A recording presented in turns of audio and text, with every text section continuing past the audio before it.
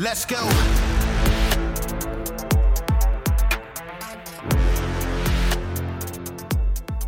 Welcome to Citizen. We've got a very special guest today, Amber Smith. You're a pilot, right? Or were a pilot? Or do you still do that? Not really. Why not? I did it when I was in the Army. I've Right. been out of the Army for a good minute. I go up every now and then, but it's for fun, just recreationally. And you fly what? Blackhawks? Or you did fly Blackhawks in the military? No. Or what would you fly? No. Kiowa? Yes. Kiowa? Yes. Flew Kiowa Warrior. How'd you get into that? Just out of curiosity. So I grew up in a family of pilots. I have a long lineage of a military family dating back to World War I. And then my grandfather was in the Army Air Corps in World War II. He flew some helicopter prototypes, but mostly fixed wing between Northern Africa and Europe. And then my dad became a pilot for Pan Am. And my mom was a civilian pilot. And so we just grew up around aviation and absolutely loved it. And then after 9/11 happened, I was in college and didn't really know what I wanted to do, but loved aviation, loved the military, and ended up looking into military flight programs. And the Army had the perfect one for me. And I almost didn't get Kiowas, but thankfully it ended up working out because I got a totally different military I mean, you can experience. end up as a drone operator too in that pipeline, right? I mean, it was kind of rare back in my day. Like it was just starting to come about. But now, yes, absolutely. And actually, when they replaced the Kiowa in 2017, they tried to replace him with a Shadow UAV and tried to pair him with Apaches, which didn't work out so well. But yeah, nowadays, that's definitely an option. Yeah, that would suck to go through all that, hoping to be a jet or helicopter pilot or something, and you end up in a Connex north of Las Vegas. I do think they're two completely different tracks now. Yeah. Like I think if you're going to go to the physical helicopter pilots, like going to flight school, Like in Rucker, yeah. yes, that's different than if you are going more of the technical drone UAV side of things. Well, so what year did you go in? I was 03 to 10. Okay. Explain to me the process for you. So, I mean, you go through whatever basic training, and then do you go to OCS after that, and then you go to Rucker? How does it work? So I was a warrant officer, so a little different than enlisted or regular officer. So for me, I did the program that's called sort of street to seat or high school to flight school, and it means you just don't have a prior military experience because a lot of warrant officers for the Army Rotary program, they're prior enlisted and then they put their warrant officer flight packet in and then that's their path. For me, I went straight in from college. So yes, my track was basic training, warrant officer candidate school, straight into flight school. And then, a year and a half later, arrive at your unit. I went to 217 Cav at Fort Campbell, 101st Airborne Division. Well, they're not really airborne. Let's be clear about that, right? Oh, so I think I know where you were, right? Yeah, you can guess. So tell me more about what the Kiowa does in operational theater, because we didn't really use them that much, to be honest. What were you? What I was in infantry in the 82nd Airborne. Okay. So, we worked with the infantry. That's what we do. And 82nd had a Kiowa unit there as well. So we worked in Iraq or Afghanistan. We are direct support for the ground force. So we work with Like fire support or what? So Surveillance? What are you doing? we do, everything. We do convoy security. We hunt for IEDs or roadside bombs. We do medevac escorts. We do our own RNS, reconnaissance and security, where we're searching for the enemy just solo without sort of a ground attachment, or we'll go in and check into an infantry area of operation, and then you guys would give us some areas of interest or suspicious activity, tell us grids or approximate locations, and then we go sort of inspect it. But one of our biggest jobs is troops in contact. So when the ground guys are in a firefight with the enemy, they call us in, and we have a 50 cal machine gun. We carry rockets, and we can carry Hellfires. So what like two and 3/4 rockets, or what are you carrying? 2.75. Yeah. Yeah. Well, High that's explosive. 3/4. Yeah. Yeah. Well, we call them 2.75. Yeah. I know. Yeah. That's so. What's the typical loadout then? I guess it depends on what your off is. It depends on like your area of operation. My troop always preferred 50 rocket. Sometimes we had rocket birds. Rocket is tough. I mean, you only there's a limited window that you can do stuff in, right? At that point. And you just can run out fairly quickly. When you have a 50 cal, you can you can also run out quickly with the 50 cal, but you can do short bursts and it lasts a little bit longer. The rocket is okay, but like I would always prefer 50. And you're just able to like be more accurate. Is there a main gun or is it a door gunner? No, it's a fixed. It's a main gun on a Kiowa. What about we only have two, so we only have the co-pilot and the pilot. It's only the two of us. So there's no like load there's master no crew chiefs. and all that bullshit. No, just interesting. And so no miniguns. I mean, minigun is always. I just like the way it sounds, to be honest. No, I know it sounds disappointing. Great. Disappointing. Hey, I liked the 50 cal. Took care of us. Yeah, I mean I like that sound too, but it's nothing like the A10. It like beats you up when you're like, heart. Yeah, sitting right next to it. Yeah. But the A10 is near and dear to my heart. The Burt sound of the 30 caliber main gun and a minigun. It just sounds like goddamn chaos. You know what I mean? There's something very intimidating for the enemy about that particular sound. I think. I've never used Kiowas in a tick before. I don't think. Really? Maybe once. I didn't really look up to see what kind of birds they were. We did. Some strafing across Iraq, Afghanistan. Iraq. We were in Sadr City during the surge, so 07 to 08 time period. You probably worked more with Apaches. We were just when I was in Iraq was 05 and 06, and we were just north. We were like Bakiba, Balad, like that area. So we would like at night you could see the lights, but we usually didn't go down there. Interesting. Well, tell me some stories about your experience in war, because everybody's got some. They're all a little bit different. I don't know that I've heard a lot from helicopter pilots. It could be kind of if you're a Black Hawk pilot, it can be. It's probably more like the infantry job where it's 95% monotonous bullshit, and then every now and again it sucks. So no, for us, our job is not monotonous at all. It's chaos and like the entire mission block that you have. I just feel like you always get into something, but we fly. That's what I think makes the Kiowa a little bit different is we don't have a ring route mission. We don't have an air assault mission. Like sometimes we provide overwatch and security for an air assault, but we go out sort of proactively looking for things. And when you do that, I feel like you often get into trouble and find things that you're looking for. So it was always busy for us. I mean, every now and then you had like a day where kind of nothing happened, but that was more of a rarity. Like it was, finding an ID, like providing security ahead of a convoy and a complex attack happens, or night missions and, a small little cop is getting attacked and you fly in to just like, tracer rounds and all of that. So for Kiowa pilots, it was not boring.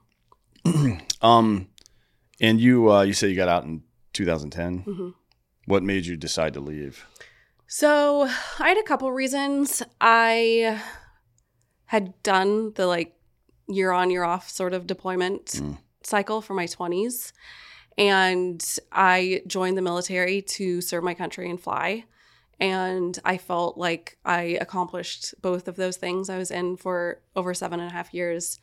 And we were still sort of on that schedule. And I wanted to see what else was out there. So my entire adult life, like that's basically what I had been doing. So my contract was coming up and just made the decision to get out. Well, so for like fixed wing aircraft, is there a point where, so like the reason I left is because in the infantry, once you reach a certain rank, then you don't get to fight anymore. You know, it's just like administrative bullshit for the most part, unless you're in a special operations unit. And I know some pilots kind of not age out, but rank out. Like at some point you got to go do big boy work and you can't play with toys anymore. Is it the same thing for helicopter pilots? Not for warrants. For warrants, right? Like you can go through For warrants, that's why like you have a lot of commissioned officers that get to aviation and they're like, why would I not switch to be a warrant?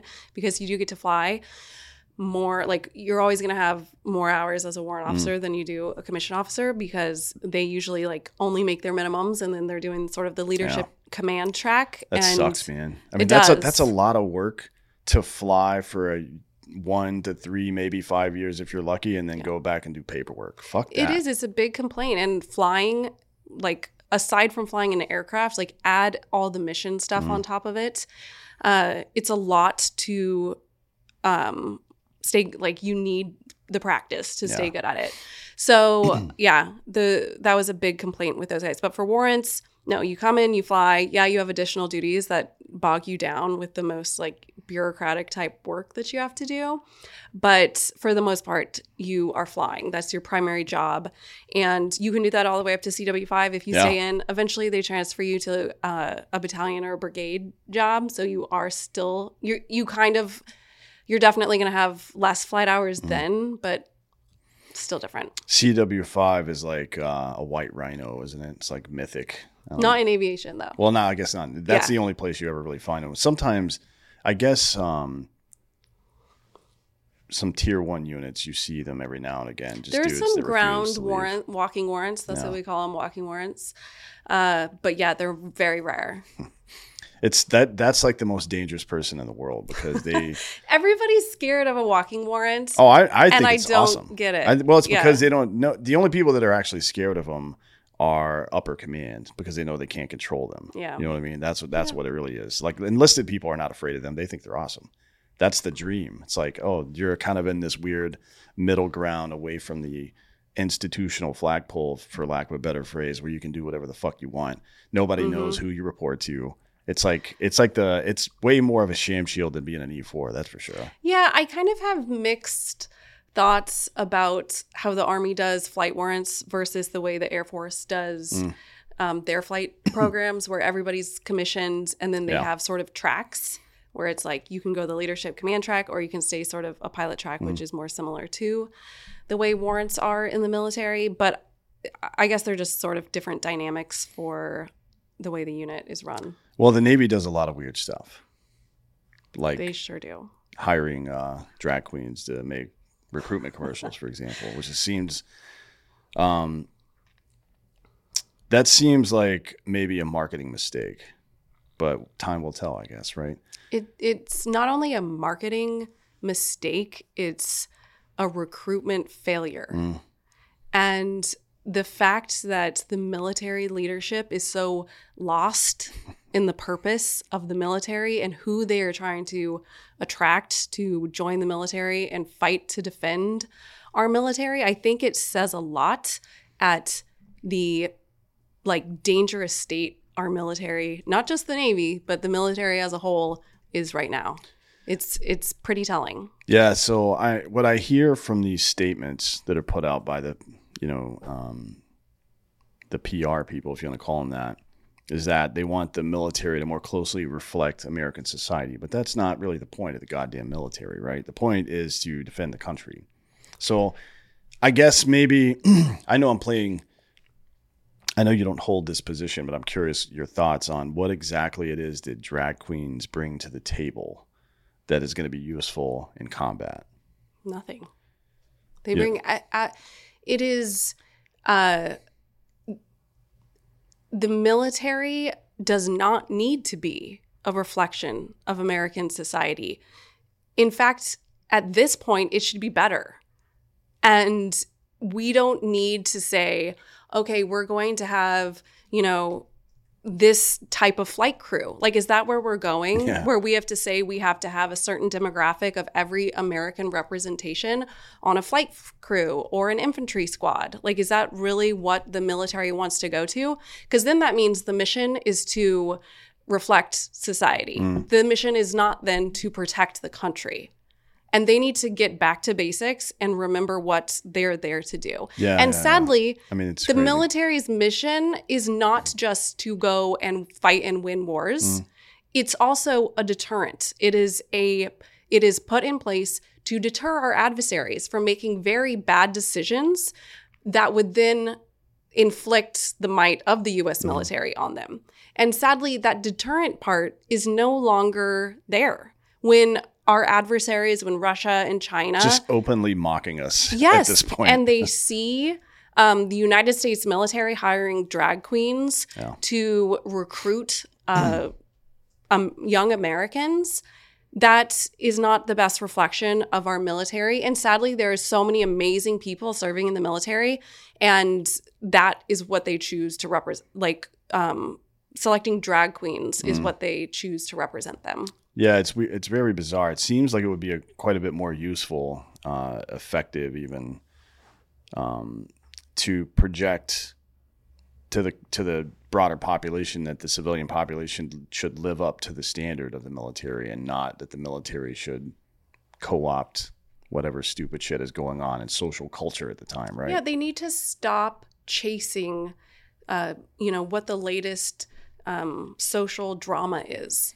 It's the military needs to rise above sort of the like way that everything that sort of ebbs and flows in society in terms of like all of the social justice type stuff. Like the military needs to rise above that and not get involved in it. And we've seen sort of the willingness to not only acknowledge it, but sort of accept it. There was a cartoon recruitment ad, and I believe it was for the Army, and it showed a same-sex couple that was getting married, and the daughter wanted to join the military because she wanted to be an activist in the ranks of the military and sort of be a trailblazer. And it's like, what does that have to do with serving the country? Once again, it like comes back to a very basic question. Does whatever the military is focusing on, whatever they're doing, does it make the military a more lethal fighting force? And if the answer is no, then they need to go back to what does make the military a more lethal fighting force.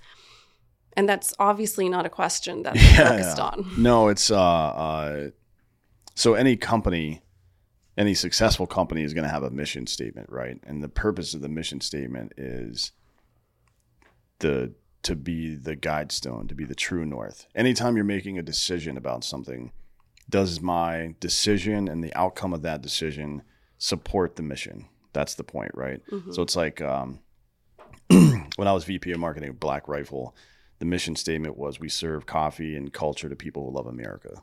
So as a marketing VP, we're spending millions of dollars advertising on different platforms, making videos and shit like that.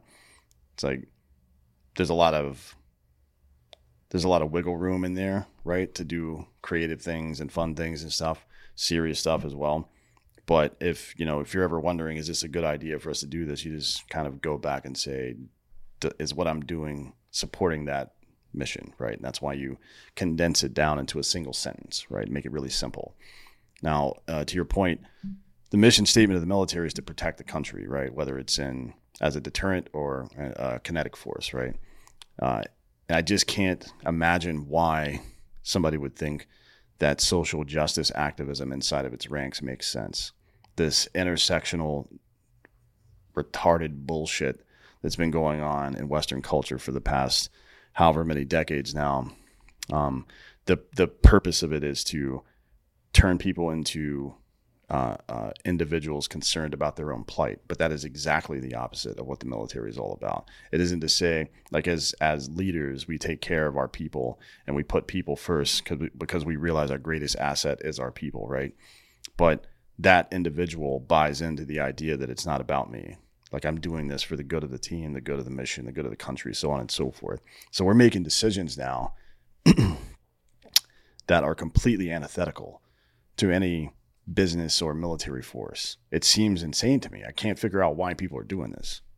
Well, I do think it's because big recruiting decisions and a lot of these policies, they're being pushed down on the units that are actually fighting in these wars, the like actual operational side of the military. But these horrible decisions that is really damaging morale of those operational units. are being made at the top. And at the top, so SecDef level, undersecretary, assistant secretary levels are so far disconnected from the military that we think of when we say the military. So they're policymakers at the top. And they get a PowerPoint presentation put in front of them when they say, well, we want a DEI, diversity, equity, and inclusion policy that's going to reflect everyone and make us look more like America. So somebody does up a fancy PowerPoint presentation and gives it to, whoever signs off on those policies. It looks so great. They're like, yes, this is going to make the military better. They then, put the memos down to the operational level who are already bogged down on so much training, so much online stuff where they have to sit in front of a computer for hours in a week. That's taking them away from the range, that's taking them away from the field, that's taking flight hours away. But that requirement's still there. So then they are having to cram everything in. We've seen aviation accidents rise over the past year, Class A fatal accidents, destroying helicopters. And all of this training that is hurting morale is being forced on the operational troops that are still having to fight and have to train to fight. And so I think it's a significant disconnect between the leaders who are making the decisions in Washington, D.C., in air conditioning buildings, and the people who are down at the Fort Braggs, the Fort Campbell, Camp Pendleton, like those people working every day, still deploying.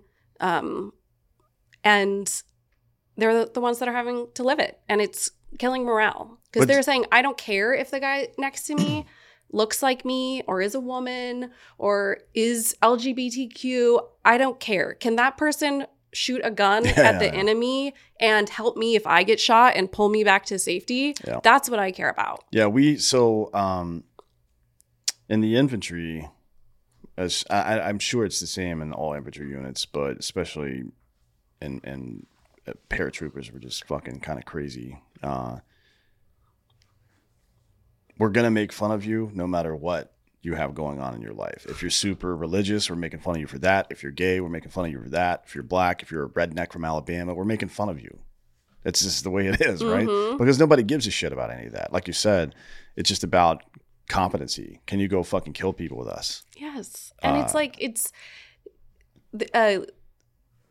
morale and unit cohesion is built off of people being together for a common mission and knowing that the person to their left and to their right are able to do the same thing that they are, but also that they've been through the same sort of level of suck. Like you've been through that training. You didn't get standards lowered for you.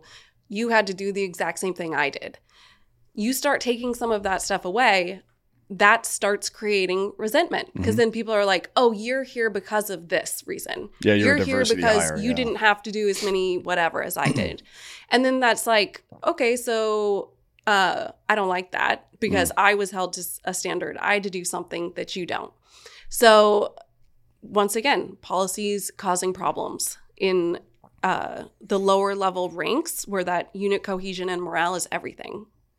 Yeah, it's Hemingway wrote about this principle in The Snows of Kilimanjaro about I can't remember exactly how the quote goes, but it's something like we could burn the fat off our souls like a fighter going into the mountains to train, right? It's like all the pretense, the posturing is all stripped away, and it comes down to meritocratic performance. We all suffer together, right? We all succeed together, and that's kind of the point. And it's every basic training, every selection process of any kind is primarily designed to see if you're going to quit or not, right? And that's the only thing that really matters. You can train a monkey to shoot a gun, but are you going to quit when your team needs you? Exactly. And people that are people that are primarily focused on themselves and their own plight in life, they're going to quit. As soon as the opportunity arises, they're going to quit. And that's why we structure things the way we do. The bizarre part about it for me now is that our upper command which is to say the SecDef and the Joint Chief specifically, are both combat veterans many times over. I mean, Milley, you're talking about all the way back to Panama. He was in the invasion, right, of Panama. So he jumped into that. Obviously the 90s were a little bit quieter, but Lloyd Austin as well was part of some of these operations, has been in command throughout the entire global war on terror. They know what it takes to win, but they're doing the opposite. They're recommending the opposite. That part I don't understand. Well, now, you've worked in the Defense Department before, right? I have, yes, under the Trump administration. Okay, so respond to that first, and then kind of give me some insight about your time there. I'm sure it was quite a bit different with Trump in office than it is now, obviously, but there's still like career politicians in military uniform, and that's always been the case, right? At least since I've been alive, even back in the 80s. It's been what? It's been the case that once you cross over like 06, 05 or so, you become a politician, yes. right? That's just kind of how it is. This episode of Citizens is also brought to you by GhostBed.com/Drinking Bros. Right now, GhostBed is offering 40% off GhostBed bundles where you get a mattress and an adjustable base. For everything else, 30% off if you use the code Drinking Bros at GhostBed.com/Drinking Bros. If you get the 40% off deal, if you use the 40% off bundle deal, you're going to get a mattress and all your stuff, your base, your sheets, your pillows, all this stuff for about $30 to $35 a month. They've got a 0 down, 0% financing plan for up to 60 months, 60 months. That's 5 years, about the lifespan of the average bed. So it works out great for you, works out great for the company. So go check it out. Go to ghostbed.com/Drinking Bros. Whether you're in the market for a bed, an adjustable base, whether you just need sheets or pillows or any of that stuff, they got the best. The mattress protector, the weighted blanket. They have everything you need there. 30% off everything. Use the code Drinking Bros at ghostbed.com/Drinking Bros. Or if you need that adjustable base as well and the mattress, get the bundle and everything else you add onto that deal is 40% off. This episode is also brought to you by First Form. Firstform.com/Drinking Bros. The product they really want you using is the Micro Factor. It's a complete daily nutrient pack. Now, what's in it? Antioxidants, CoQ10, great for heart health, multivitamins, greens and reds, which is to say fruits and veggies, then EFA, which is to say fats that you need. And then they got a probiotic in there as well. It's an easy little packet. You just dump it all in your fucking mouth and swallow, probably with some liquid, preferably water. They got all kinds of other great products as well. Talking about those meat sticks, the Breakfast Sausage meat stick is the best thing I've ever had in my life.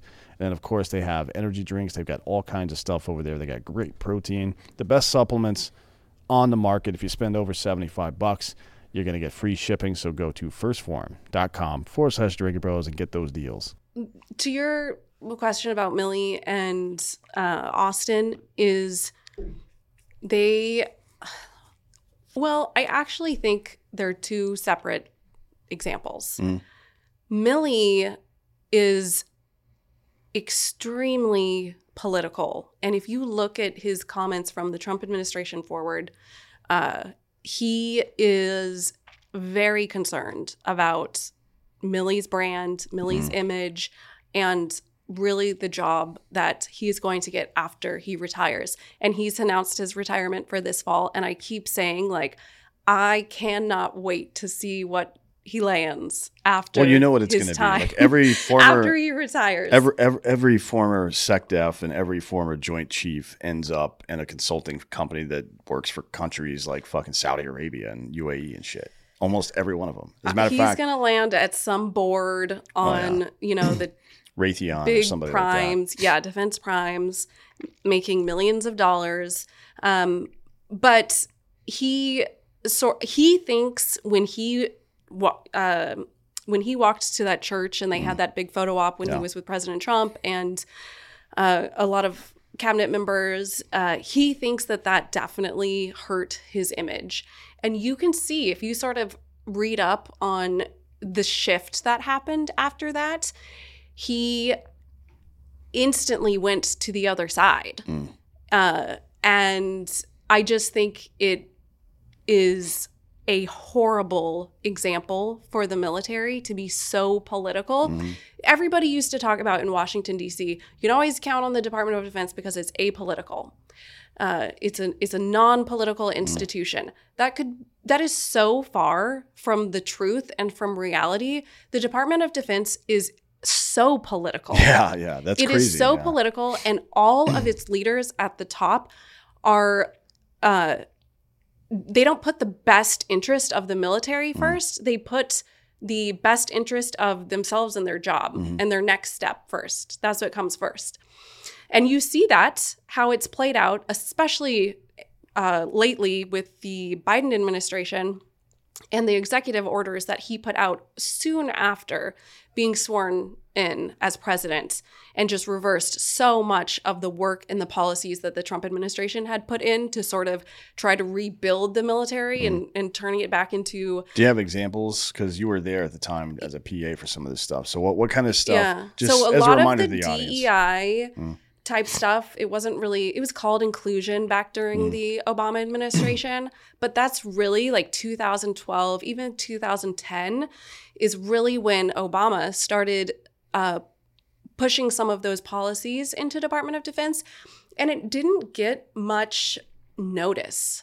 It was just quieter back then, and but we're seeing the effects of it today, which is why now there is this big outcry. But this isn't something that happened overnight. It has been in the works for years and years and years. The Trump administration caught some of it towards the second half to the end of the administration. But as with anything in government, it takes time. The Department of Defense is a massive, it's not just the military, it is a massive government bureaucracy. So it is so much work to culturally shift an organization that has been in a mindset for so long. And so Secretary Carter, 2015, the end of 2015, he lifted the ban on women in combat positions, which was made official early 2016. There was a 2-year study done on women joining these combat positions. So before the ban was lifted, women could only serve in non-combat positions, except for aviation. Right. But they couldn't be in the infantry. They couldn't be in special forces or any sort of special operations or Marine infantry, that type of stuff. So after the ban was lifted, women could then try out. After this study, each service was allowed to file for an exemption, like if they did not want to be a part of this. The Marine Corps was the only branch that said we want an exemption. General Dumford at the time, I believe, was the commandant, and he said, no, we all fight together, so I'm going to ignore your request, and we're all going to now open the door to women in all combat operations. So I write a lot on this issue. I talk a lot on this issue. I strongly believe in a physical mission standard versus a gender standard for everything that we talked about before with morale, unit cohesion, whatever. I do think that the doors should be open to women in terms of being allowed to try out. I strongly disagree in any sort of lowered standard, any sort of quotas, any sort of special treatment. But sadly, the military has shown that they can't handle that. They can't handle, let's open the doors and allow women to try out with no guarantee of any sort of guarantee of making it. Yeah. But instead, they saw that, like, even with the latest Army physical fitness test, they tried to do a gender neutral and age neutral test. The majority of women failed it. And so the Secretary of the Army said, we're going to lose women in recruitment. We're going to lose women in retention. We need to go back to a gender-based test. So they did. So instead of requiring women to meet that standard, they then lowered the standard. I have a problem with that. That's not it's fucked, right? So nobody thought they could run a 4-minute mile until somebody did it, right? And then everybody started doing it. There's thousands of people now who have that ability, and No, if you look at the Jesse Owens, I think it's 1934 Olympics, where he went to Germany and fucked everybody up. If you watch the highlights from that, what you'll see like the high jump, and it's like 6 feet. Yeah. And that's nowhere close to what people can do now. So, we're human beings. The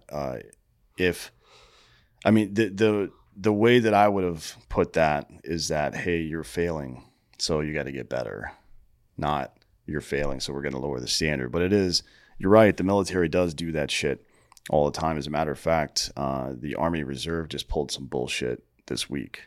I saw that, yeah.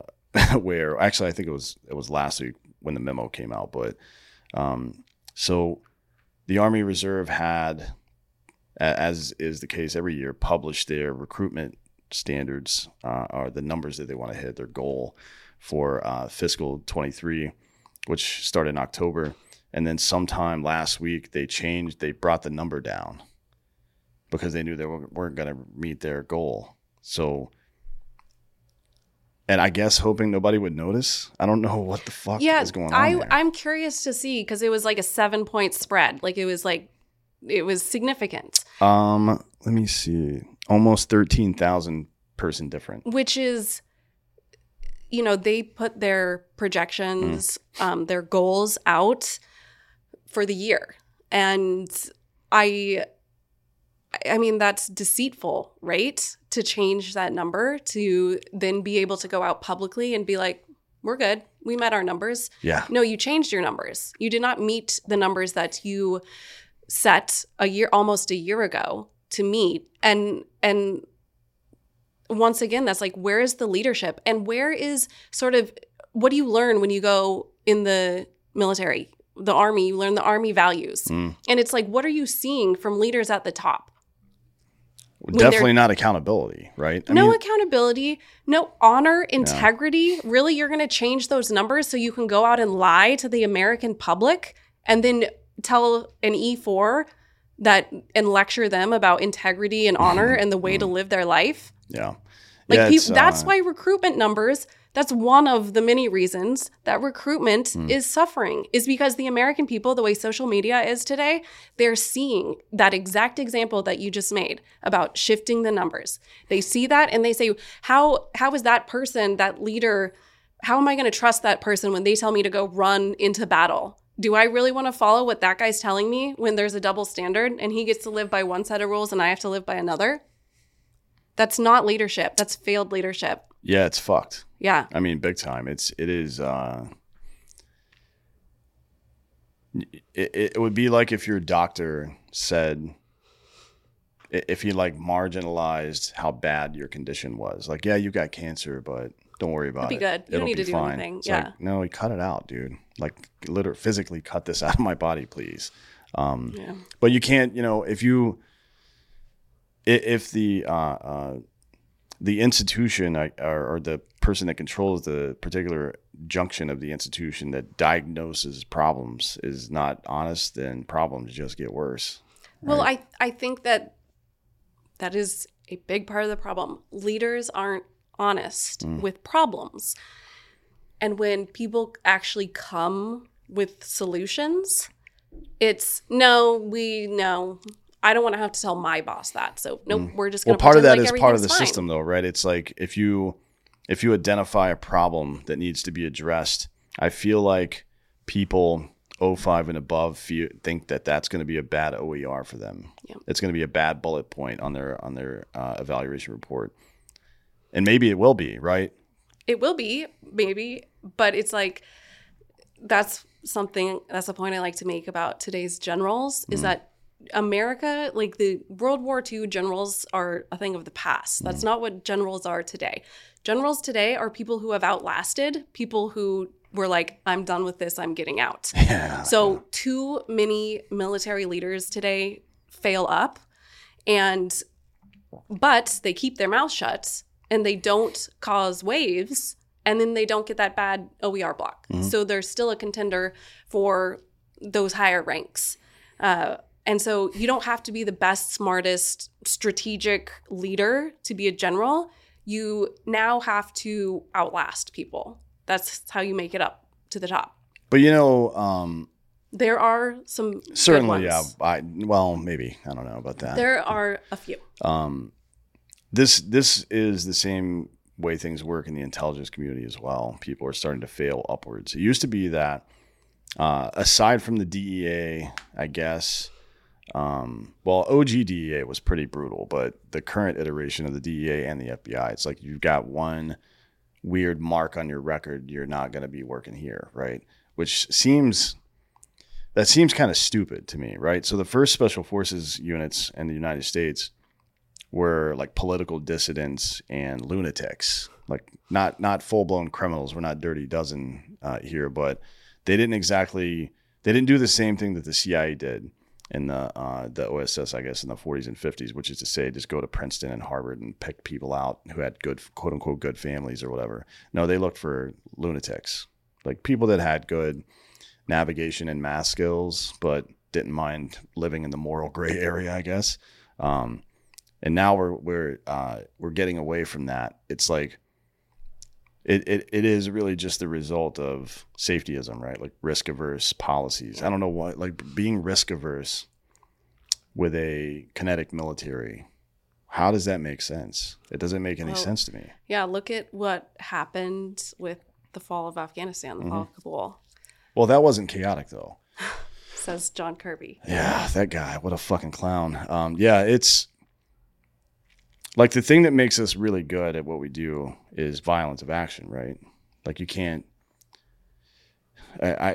you can train people really well, but without the initiative and the instinct to act immediately. What did, was it Patton that used to say that a good plan executed now is better than a perfect plan tomorrow or some shit like that? It's like, this has been the standard in combat for forever. That I believe that is actually in the Blue Book, right? The old infantry handbook from the, I think it's from the 17th century or some shit. This idea that overwhelming force now is pretty effective. Let's just say that. I just don't understand why we think this is going to work. Or maybe they don't care that it's going to work. I mean, it does seem like, to your point before, that a lot of these guys are just angling for the next job and hopefully I'll get mine before the whole thing crumbles. You know what I mean? Well, I think a lot of, if it is not an immediate threat, if it's not like Russian missiles launched at Ukraine, there a lot of officials at the Pentagon aren't interested, because if you raise the alarm bells about the recruitment and retention problems in the military, that was something that happens down the road. It's like, okay, yes, we are on an unhealthy trajectory in terms of our numbers and outlook, but I'm going to be out of this job in a year and a half, so that's the next person's problem. And I do think that that's a significant problem. They're so, like, the Pentagon operates like a fire station where there's always the siren's always going off to run to a fire. It like is very chaotic and like it's just trying to put out fires here and there. There's no sort of like long-term there may be like on paper long-term planning, but is it accurate in terms of handling those long-term problems? Maybe not. It could be just a symptom of our system. I mean, we have a transition of power every 4 years and people have different agendas and goals, right? Yeah, that's what I always say, like, is going to be our downfall is the fact that the United States military operates off a 2 to 4 year political cycle. China operates off a 20, 50, 100-year plan.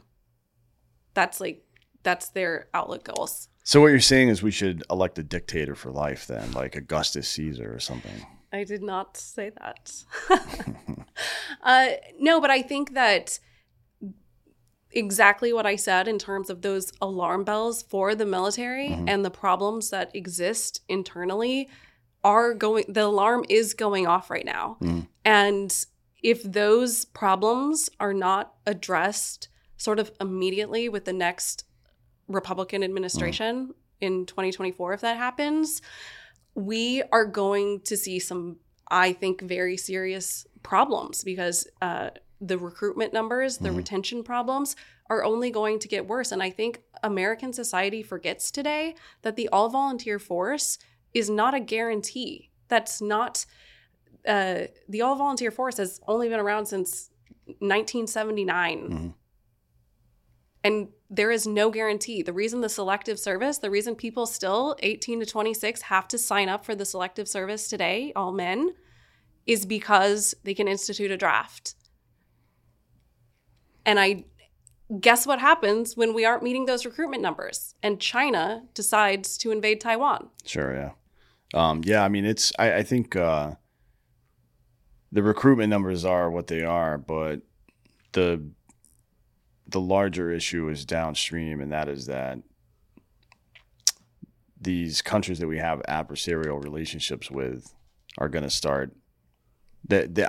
Seems unlikely they'll attack mainland U.S., but certainly anything that we're involved in or a protectorate, they're going to start like they're wolves, right? They see that the hen house door is open. I guess we're not when America is strong. The world seems to be a little bit better, right? I mean, it depends. We fuck up a lot of stuff too. Most of the problems we're dealing with now, actually, we created. So, you can make an argument that way, but it certainly doesn't help the world or the West that we're acting like a bunch of bitches right now.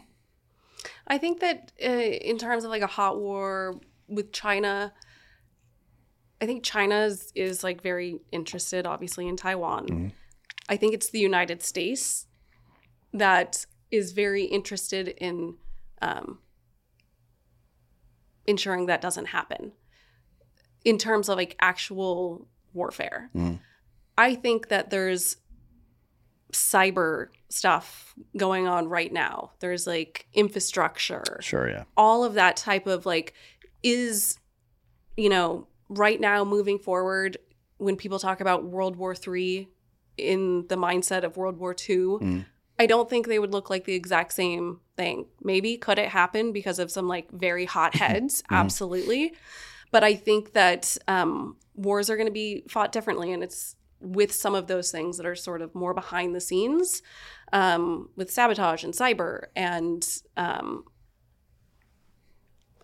the economy and all of that. So I think it'll look a little bit different, but obviously the Taiwan thing and the United States stance on that could change some things. Yeah, there's a good book about this, Fifth Generation Warfare, I think it's called. The Citizen's Guide to Fifth Generation Warfare by Boone Cutler and Michael Flynn. If you haven't read it, it's a pretty good read. I'll look at it. But yeah, it's like... this has been going on when I did my master's 10 years ago or some shit. I don't remember how long ago it was, but we were doing research into cyber attacks from foreign countries, and China was launching something like 3,500 individual cyber attacks against U.S. properties a year, right? 3,500 distinct attacks per year, which is to say 10 a day, 10 every single fucking day. Using cutouts all over the place, and they targeted infrastructure, they targeted government intelligence, they targeted even private company intellectual property and stuff like that. So it was like multifaceted, trying to destabilize our economy, trying to glean information, trying to, and to be honest, we may be in the in what I guess could most aptly be described as like a digital arms race at this point. Right, trying to figure out how to protect our shit and how to develop new shit. I mean, yeah, we've made a couple of moves in the past couple of years. Arizona and Ohio are going to have microprocessing plants within the next 2 or 3 years. So we'll see how much we care about Taiwan after that, right? I know technically we have a contract or a treaty with them that we're supposed to protect them, but the only reason we really get involved is because 95% of the world's microprocessors come from that little island, right? Well, and also, like, politicians are addicted to war the business of war. Well, it's profitable, right? Very. And it seems like maybe it's just a recency bias because of the GWAT and shit, but people seem to think that the right side of the aisle is more prone to be involved in war than the left, but that's not historically been the case, right?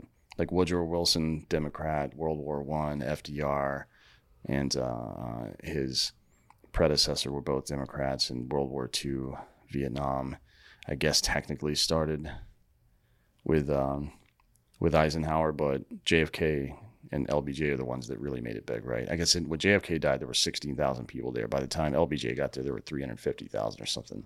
And it wasn't until relatively recently, even Clinton bombed the fuck out of everybody he can get his hands on. Now the Balkan stuff, I think we did a pretty decent job there. That was a good mission. That might be the last good mission we've actually had as a military. But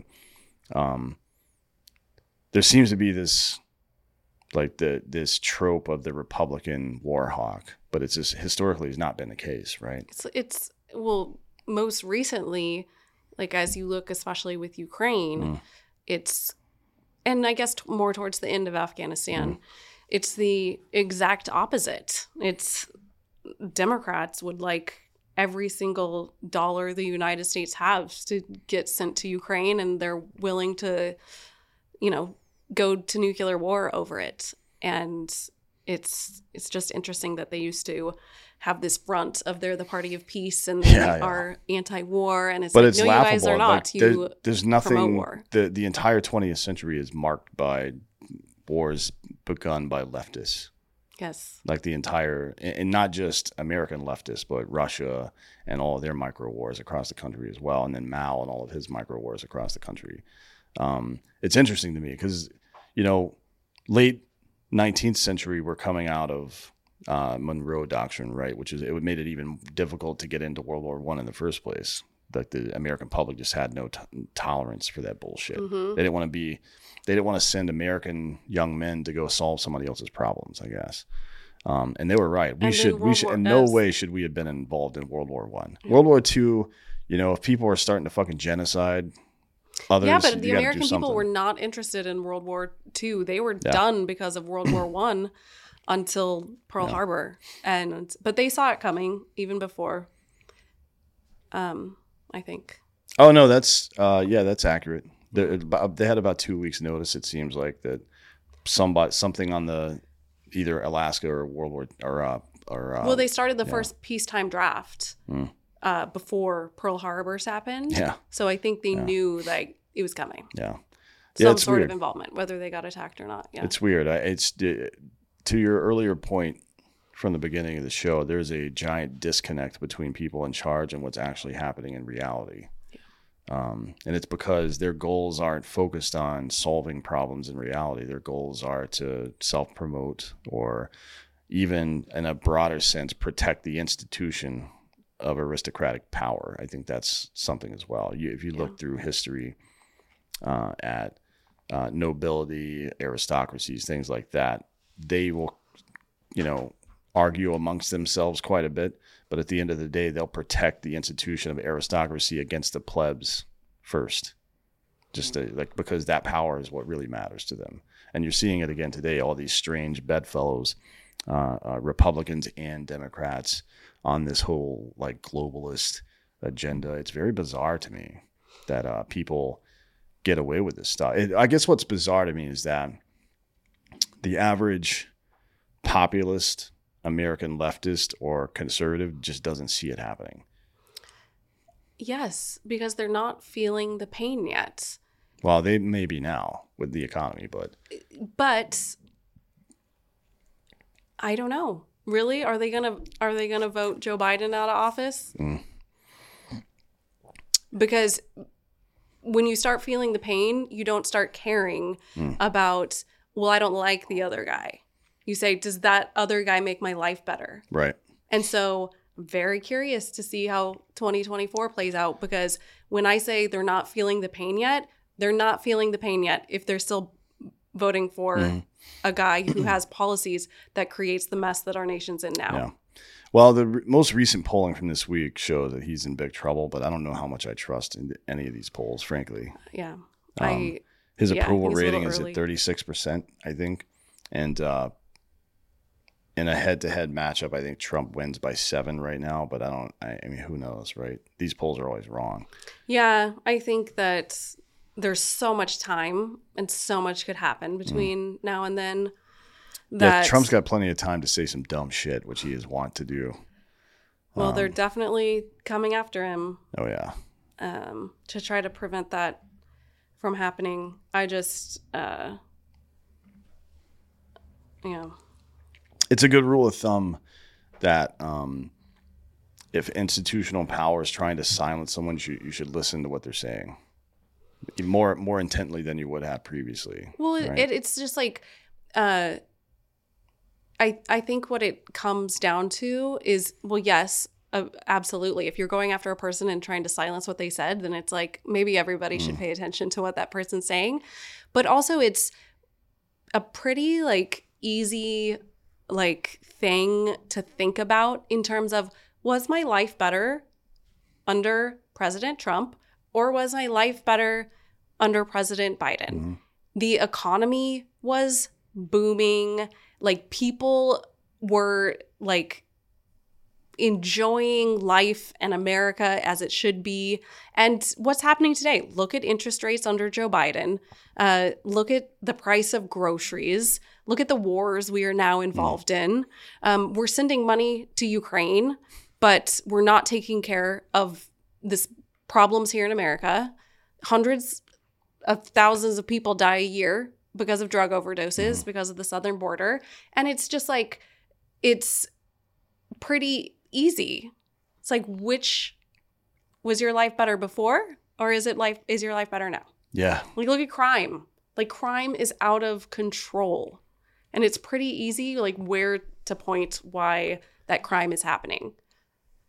Yeah, but I mean, that it was true. I guess maybe they didn't see the effects that they do now from leftist bullshit, but it was hopefully this will wake people up a little bit, because it was the same before, or not before, I guess, but during Trump. So since, I guess, what year? 2015.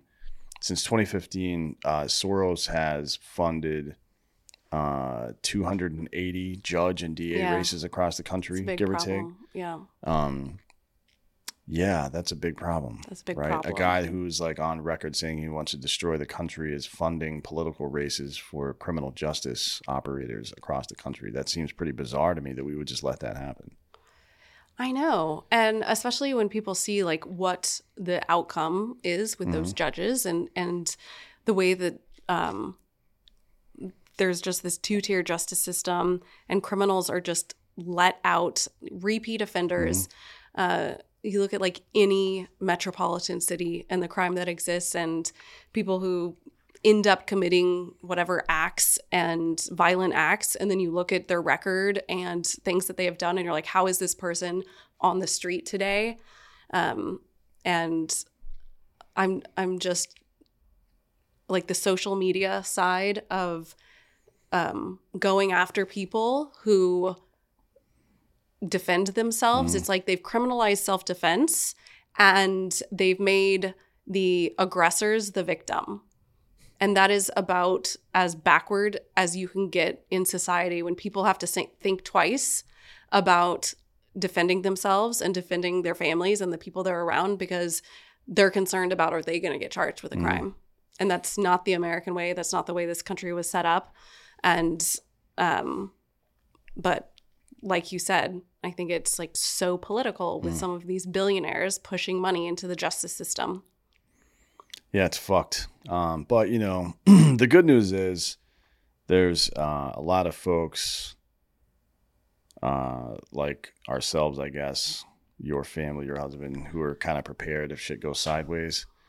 So I guess we'll see what are you doing these days now that you're out of the military? What do you do?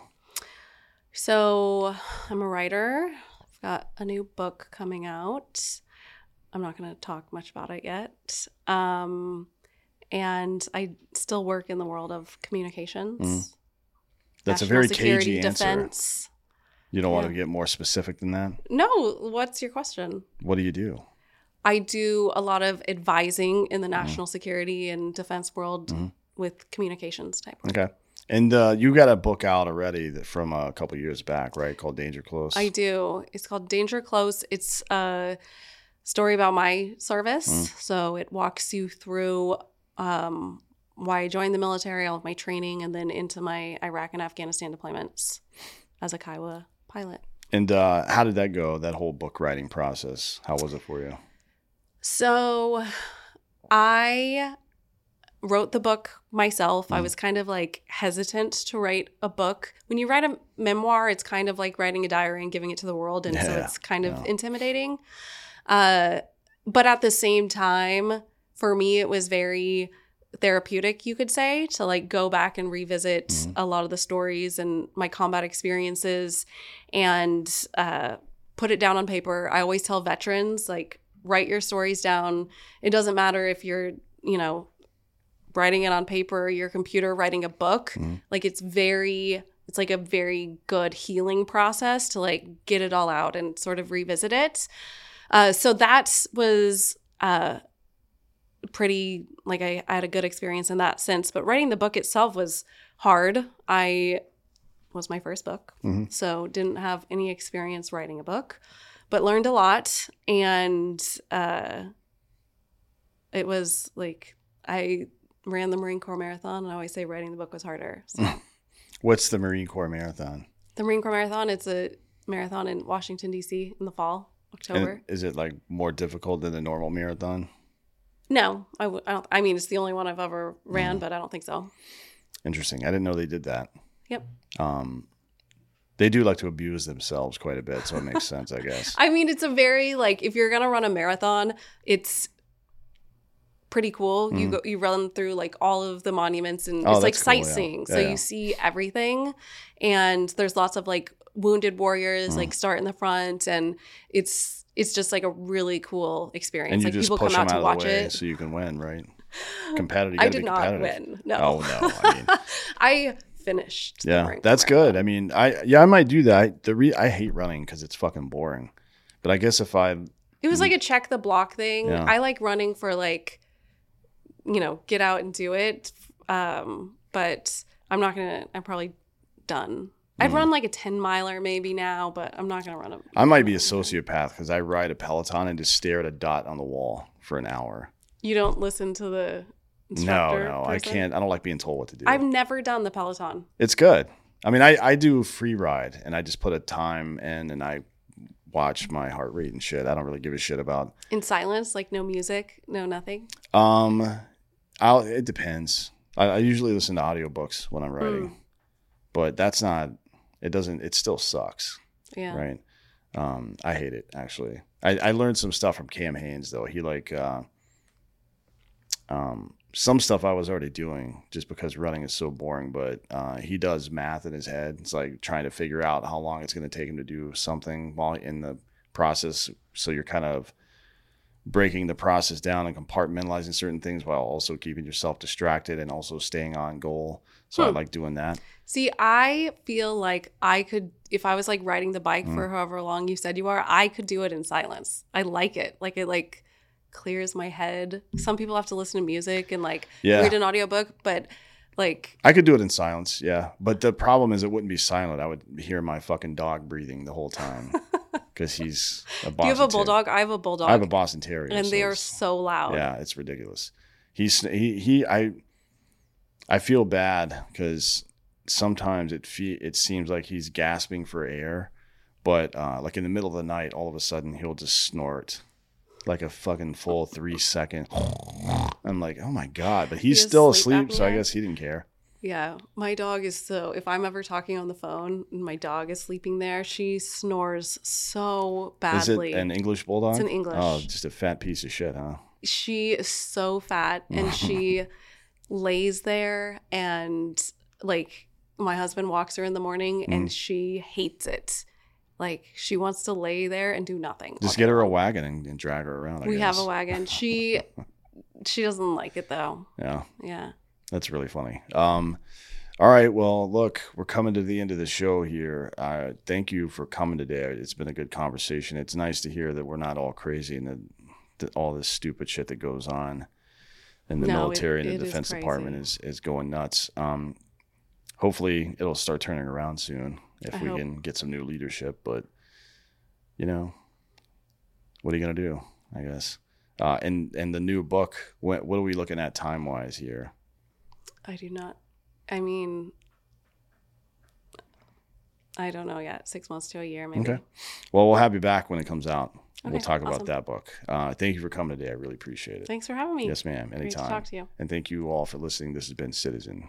Say goodbye to your credit card rewards. Greedy corporate mega stores, led by Walmart and Target, are pushing for a law in Congress to take away your hard-earned cash back and travel points to line their pockets. The Durbin-Marshall credit card bill would enact harmful credit card routing mandates that would end credit card rewards as we know it. If you love your credit card rewards, tell your lawmakers, hands off my rewards. Tell them to oppose the Durbin-Marshall credit card bill.